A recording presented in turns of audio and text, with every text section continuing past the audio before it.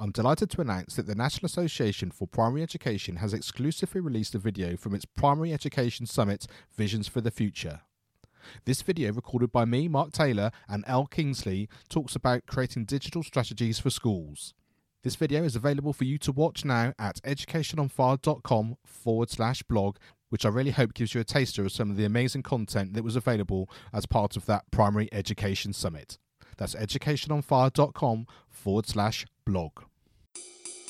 Hello, my name is Mark Taylor, and welcome to the Education on Fire podcast. The place for creative and inspiring learning from around the world. Listen to teachers, parents and mentors share how they are supporting children to live their best authentic life and are proving to be a guiding light to us all. Hello, welcome back to the Education on Fire podcast. Thank you so much for joining me. I just wanted to take a moment to say thank you so much to the National Association for Primary Education. They've been a long-term sponsor of this show and really do just help me to be able to allocate the time I need to be able to put so much effort in and interview so many people. So yeah, thank you so much to them, and I really do appreciate it and look forward to this continual working relationship going through into 2024. Now, today I'm delighted to be chatting to Shahar, and he's the CEO and founder of Mindspire Tutoring and Test Prep, which has tutored thousands of students across the country for over a decade in the SAT, ACT, and every other academic subject. Shahar has been teaching in high schools and tutoring standardised tests for over 25 years. He earned a master's degree in history from Stanford University, writing his thesis on the history of IQ testing. Ever since, he's been determined to help students succeed in standardised tests and in high school. So whether we like tests, whether we think the system should be slightly different, they are an integral part of what it is that schools do and what you need to actually take part in as a student, and also from a parental point of view as well in terms of that support. So I really hope you enjoy this conversation with Shahar talking about Mindspire Tutoring and Test Prep. Hi Shahar, thank you so much for joining us here on the Education on Fire podcast. Testing and doing prep and all those things is a really, I guess, fundamental part of what children have to go through these days. And I think all the support and insights that they can gain and get that added advantage of sort of really feeling ready and secure, I think is going to be a really important thing for everybody. And I think the insights that we can hopefully discuss today should be really helpful. So yeah, thanks so much for being here. Absolutely, my pleasure. Looking forward to talking about all that stuff. Great. So why don't you take us into Mindspire Tutoring, and where did that sort of journey start and that sort of passion from your point of view? Well, my first job out of college was doing database programming at Bristol Myers Squibb, this gigantic pharmaceutical company. And I lasted a whole 4 months before I couldn't stand staring at a screen for 1 hour more all day. And so then I started looking around and I got a job with the Princeton Review, which is a big test prep company in the United States. It's one of the 2 or 3 big ones. And I immediately loved it. And it was interesting to me how much I loved it. And I, as I have proceeded down this path, I've realized that I think the reason I loved it so much was because I took this test, the SAT, when I was in high school, and I knew I didn't do as well as I could have. And it was this one test. You know, back then people only took it once, and I felt like it hindered me. You know, and I went to a good college and everything was fine. But you know, it bugged me. And so when I got into the classroom and I was teaching kids who reminded me of myself, you know, that didn't want to let this test define them, you know, that felt really rewarding, really satisfying. So it was just sort of an immediate click, and it came from that vulnerability of mine, that feeling that I identified with them. And so it's been 25 years. I've never stopped. I've done other things. I went to graduate school. I've had other jobs. I was a high school teacher for 10 years. And then 12 years ago, after being in the classroom, I decided I just wanted a change, and let me start a business and see what that's like, and an education business, basically. So 12 years later, we've tutored thousands of kids and in a lot of subjects, not just the SAT and ACT, but that's about 2/3 of what we do. And it's still very rewarding and kind of amazing to me that a quarter of a century later, I still tutor the SAT, and I still really like it because there's something really rich about how kids work through that almost like rite of passage. Yeah, and it is something which is kind of always on the horizon, isn't it? From almost sort of as soon as the kids are aware that there's this sort of path through school, it's not just about the immediacy of their first classroom and their sort of elementary teacher, as it were. So it sort of becomes an important factor. And I guess as soon as they realise there's a path which can be supported by somebody else, and certainly for parents who are going to be in that position to do that, then I guess that takes on a slightly different perspective. Yeah, exactly.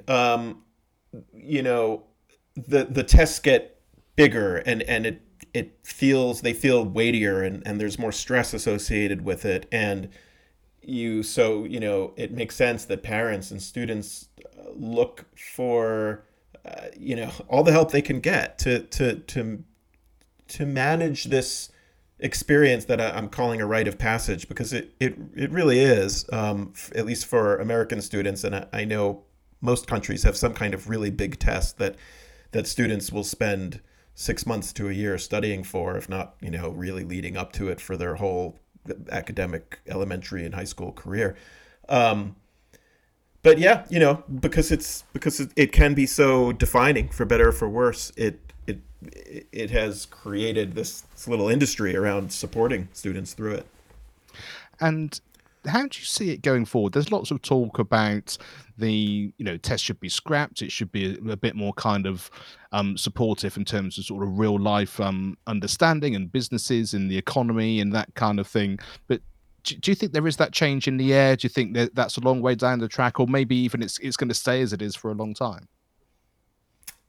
Good question. I've never been a very good prognosticator of future events, so I'm a little a little worried about what I might predict here. But I don't think they're going to go away. I do think. I mean, it's clear that in the United States, college applications and admissions have become more holistic, in that the SAT and the ACT is looked at a little bit less intensely. Although, even with that, if you have a good score, it really makes an important difference on your application, which is why, even though most universities in the United States are what they call test optional, where you don't have to submit the score, a lot of kids are still studying. Our business is doing fine. And because they know, like, if they submit a good score, then colleges are going to look very kindly on that.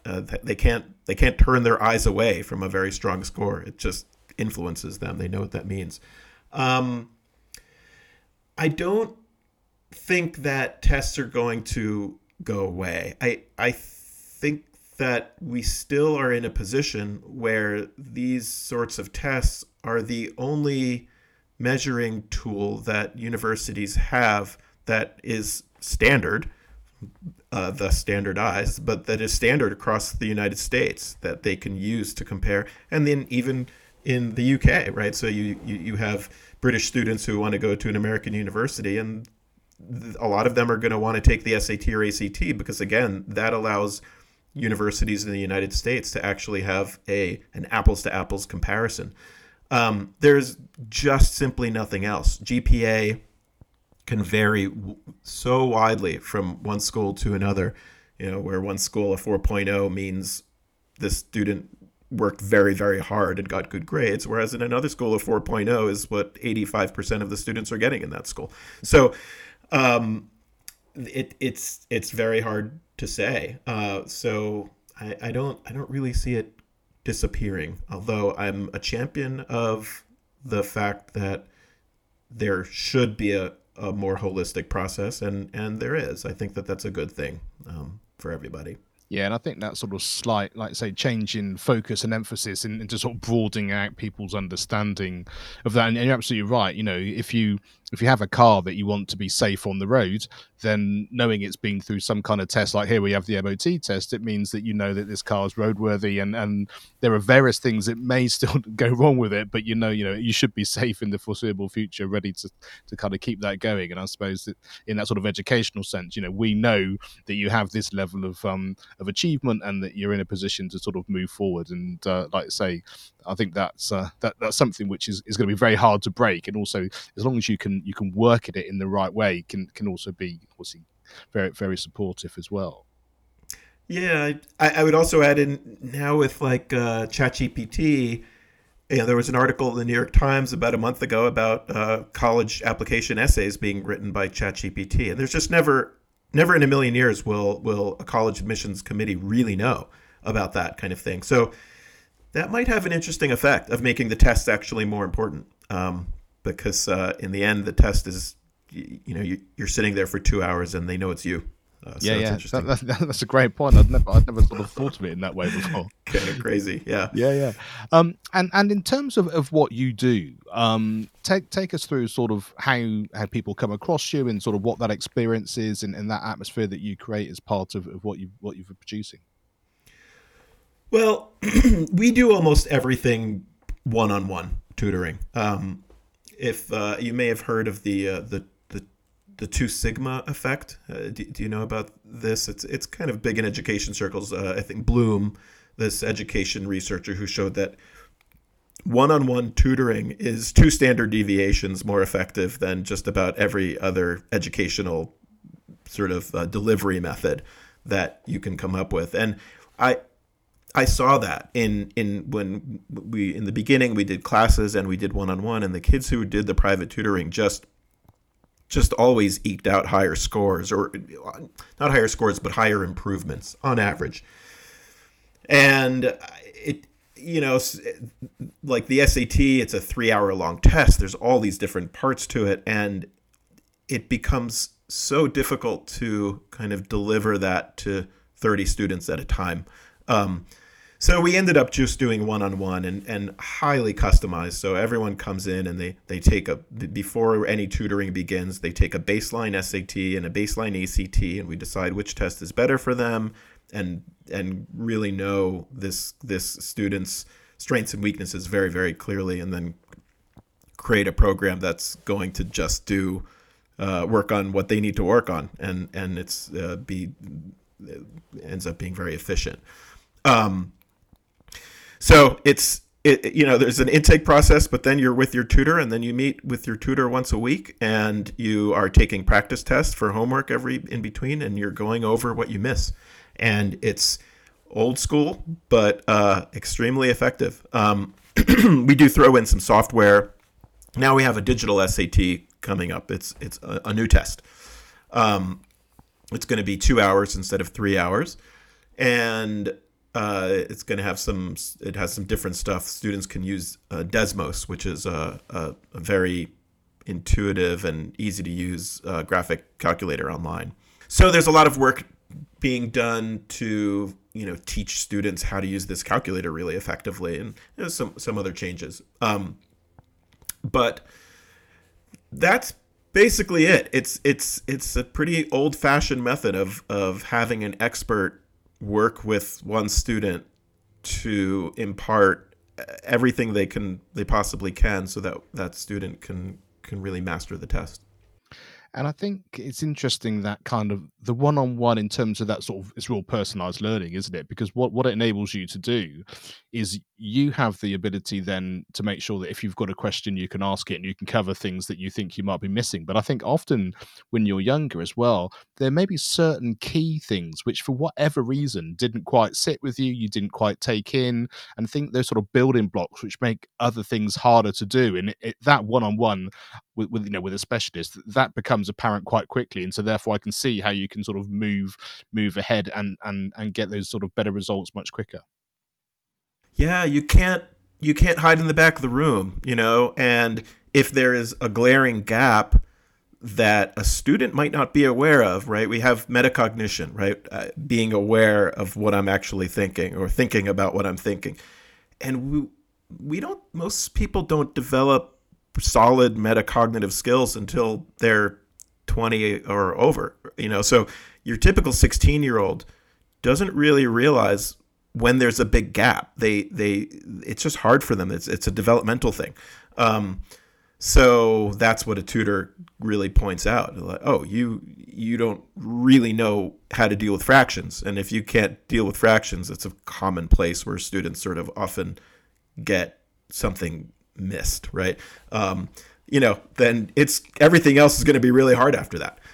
So we're just going to spend a month on, or a few weeks on fractions, and then you can start to build up. So it is it's the most powerful way of addressing those kinds of gaps, and then really putting the foot to the pedal and moving ahead more quickly. And how's it changed for you? Sort of, you mentioned it's been quite a few years now. I mean, we've gone through sort of a super mini revolution in terms of everything being online, and how do you sort of go about, or first of all, that change from when you first started and what that looked like compared to what it looks like now? Some things have changed, but amazingly, taking a practice test for homework and sitting with your tutor for 60 to 90 minutes and reviewing every mistake you made on that practice test so that why did I miss this question? What was wrong about the wrong answer? And what did I not notice about the right answer? What did I not know to look for in the right answer? And just doing that for every single question. That's still about 90% of what we're doing. And that's been the same since day one. I can't really imagine a better way of doing something in terms of learning, because our brains are just, so when we make a mistake on something, our brains light up with curiosity. Obviously, for some students, it can be intimidating, or it could be, oh no, I'm stupid or something like that. But we obviously work hard to make sure that that's not the message. Making a mistake means this is an opportunity to learn. And that hasn't changed. I feel like that's so fundamental to human brains that it's hard to see how it changed.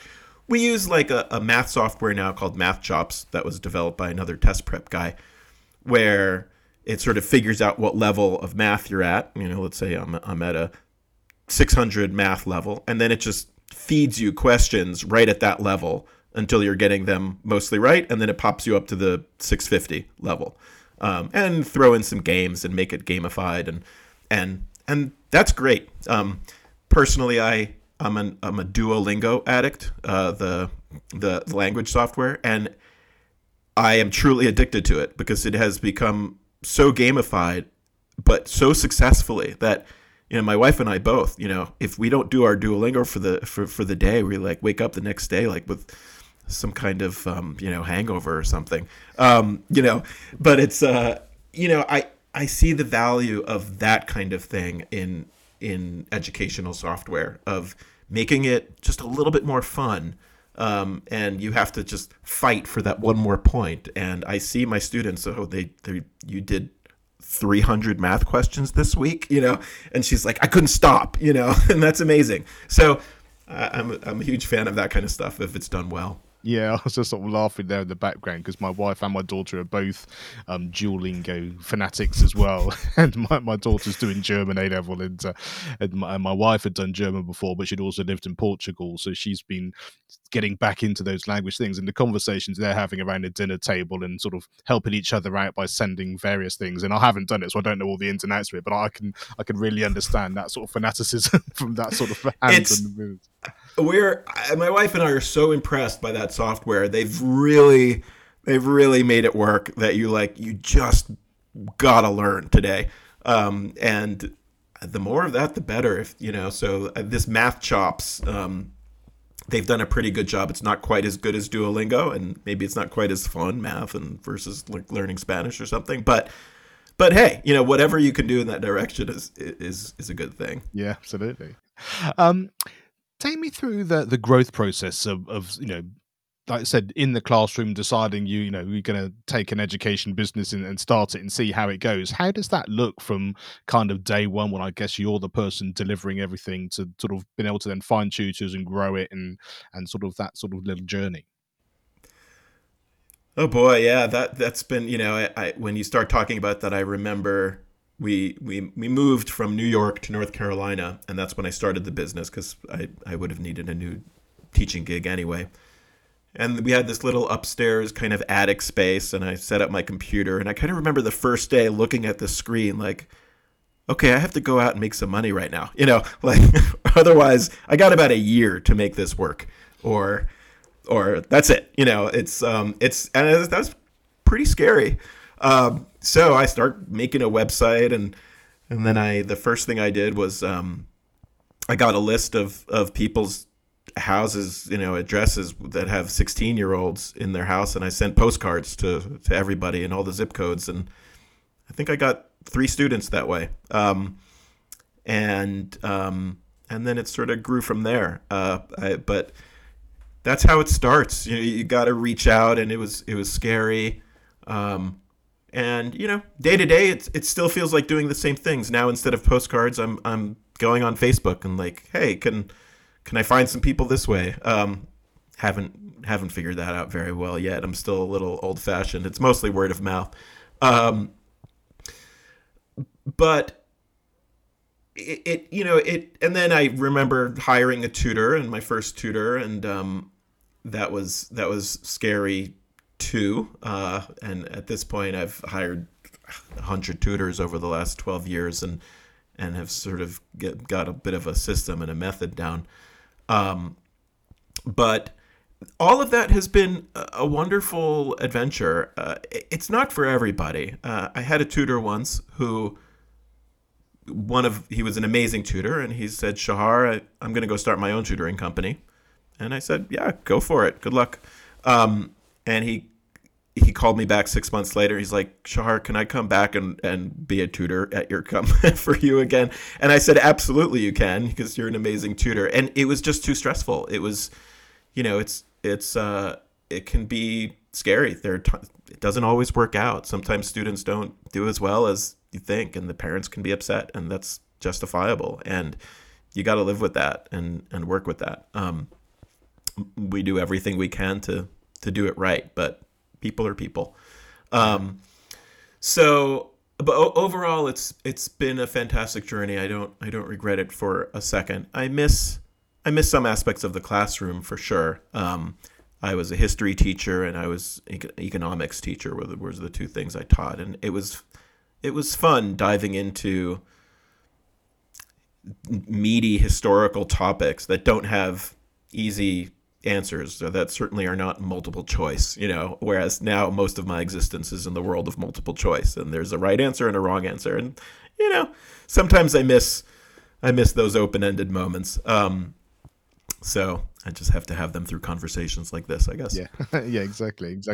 Like I say, it's a different skill set, isn't it? Running a business than just delivering sessions and that kind of thing as well. So, from sort of a geography point of view, how wide do you sort of cast your net? Everywhere. We are based in North Carolina, although my family and we just moved to Colorado, so now we're building some students here, and I have an office here.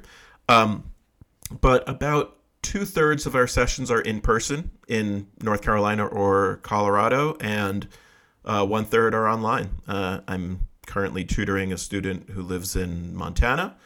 I've worked with students as far away as Hong Kong and Indonesia. So it's the internet has made things pretty interesting in that way. Yeah, absolutely. And I'm always interested, is there an education experience or a teacher that you remember that was important to you? And I'm always fascinated, sort of, has that sort of influenced the way you've gone about sort of creating the world that you did sort of in that sort of education professional? Yeah, I had a pretty unique educational path myself. In high school, I went to an Orthodox Jewish high school in New York. And my family was not so religious, but the cultural values of Judaism were important for them to impart to me. So I had gone to a public school and hardly knew any of that Judaism stuff. And all of a sudden I go to this religious school. And it had its pros and cons, but one thing that was very good about it was when you're doing, we would study like the Talmud and these things, and there was everyone knew colleges weren't going to care about this stuff, and there wasn't going to be a test on any of it. We were never tested on whether we learned this specific thing about Jewish law or whatever it was. It was really because this was just seen as intrinsically interesting and important. And even though I'm not a religious person anymore, I walked away from that experience just having an appreciation for that's what learning is supposed to be like, when it's just supposed to be really interesting and intrinsically important, and it's not really supposed to be about the test. And I guess it's ironic that here I am as the test master, but what I really try to focus on is, we're doing basic important math stuff, and we're learning how to read better, and we're actually, amazingly enough, the SAT has some pretty interesting reading passages that, especially lately, now they have Thomas Jefferson and Frederick Douglass and Susan B. Anthony, and interesting people that have written interesting things. And I try to focus on that we're learning basic core critical skills that knowing these things makes you a more interesting and ultimately, hopefully, more fulfilled person. So it's kind of interesting how that religious experience had this impact on me. Yeah, and I think sort of like say having that sort of that reference point of things that you're studying, like say outside of the test, as it were, that makes you who you are and makes you sort of aware of that kind of ongoing learning, which is going to be integral to probably how you see life going forward. And I think those two things together, you can see how one supports the other, even though, like say on the surface of it, they seem to be sort of two different sides of the coin. Yeah, totally. What's the best piece of advice you've ever been given? Or indeed, is there a piece of advice you might give your younger self now, looking back? And I appreciate you mentioned before about, the way that the 16-year-old student thinks compared to, like say, the more adult ones. Yeah. Yeah, that's a tough one. I I've been thinking about this. My along the same lines, and it feels like I'm being a little repetitive here, but my mother would always say, live and learn, and that was like the motto of, how she dealt with setbacks. Oh, live and learn. And I just remember that feeling like the right attitude for a lot of difficult situations in life, just to see things as learning experiences, something that makes you more resilient, more interesting, have a better story to tell the next day. So I will say thank you to Mom for that one.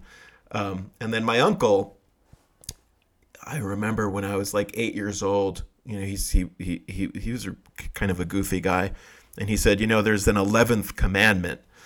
And I was like, oh yeah, what's the 11th commandment? And he said, thou shalt lead an interesting life.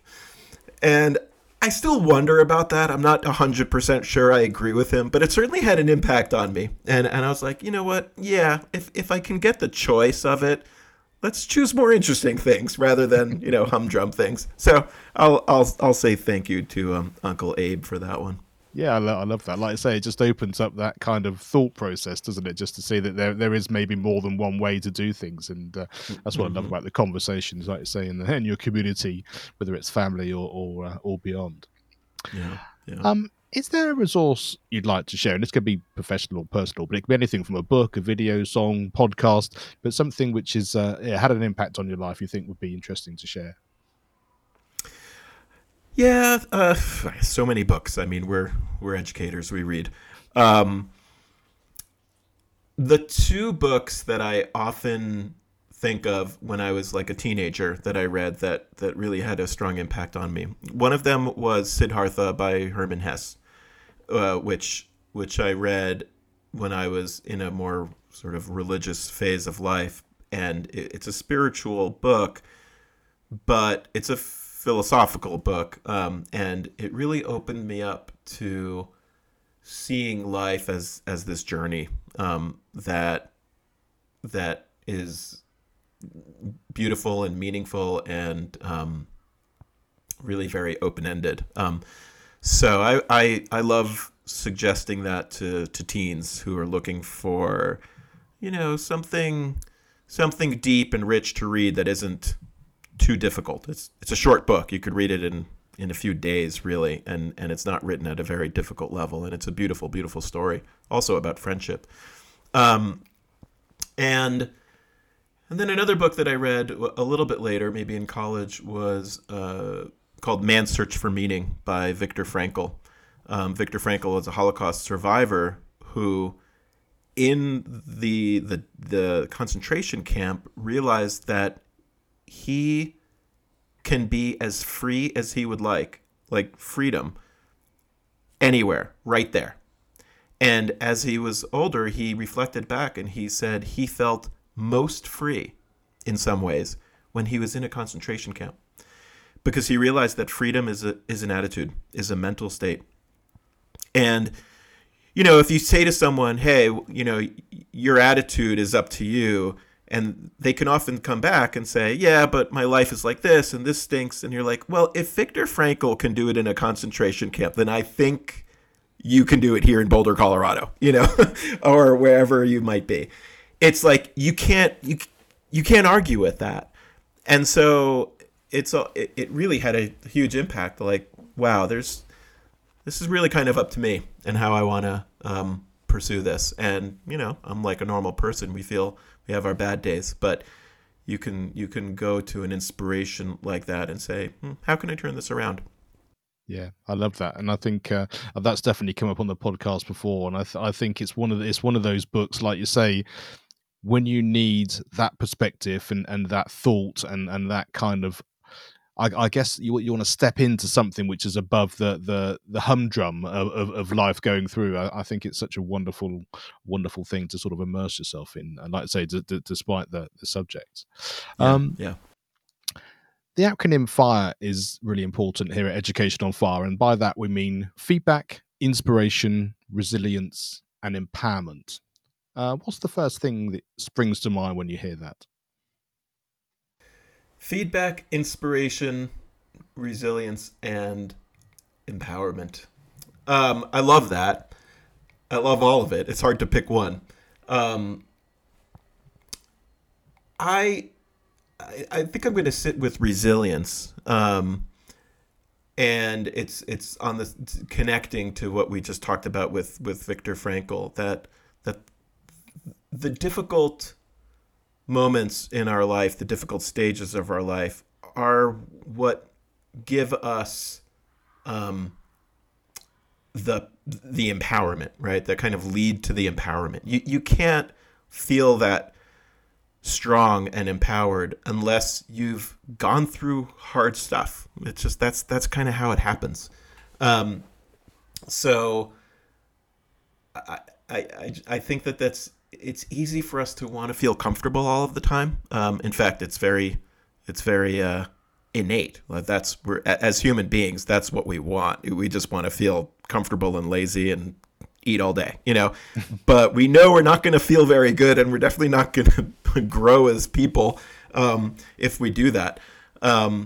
So it's so important to remember that it's the harder stuff, the uncomfortable things that actually make us empowered and able to meet new situations with flexibility and open-mindedness. So that's where I'll go with that.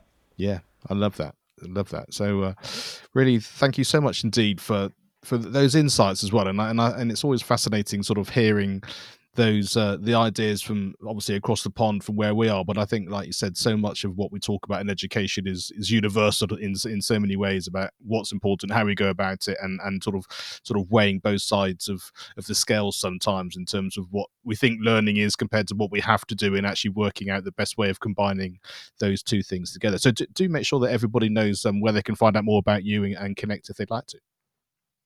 Sure. Best thing to do is just go to our website, www.mindspire.com. Mindspire, one word. right now we are trying out a free month of SAT or ACT tutoring for anyone, just to give it a try. There's just classes that meet twice a week, and you can come and check out classes. So that's happening now, but you can just fill out a contact form and ask us questions, and we're happy to have a talk with anyone who's sort of thinking about these tests or other tests and how to proceed with them. And we also do general academic tutoring for just about every subject. Fantastic. Shahar, thank you so much indeed. And keep up the great work. Thank you very much. This was a pleasure indeed. Thank you for listening and being part of this wonderful community. With over 300 episodes, I've collated 20 resources from guests that have been on the show to help you in your educational journey and those of you involved with young people. Just go to educationonfire.com and you can sign up on the homepage. Thanks for listening to the Education on Fire podcast.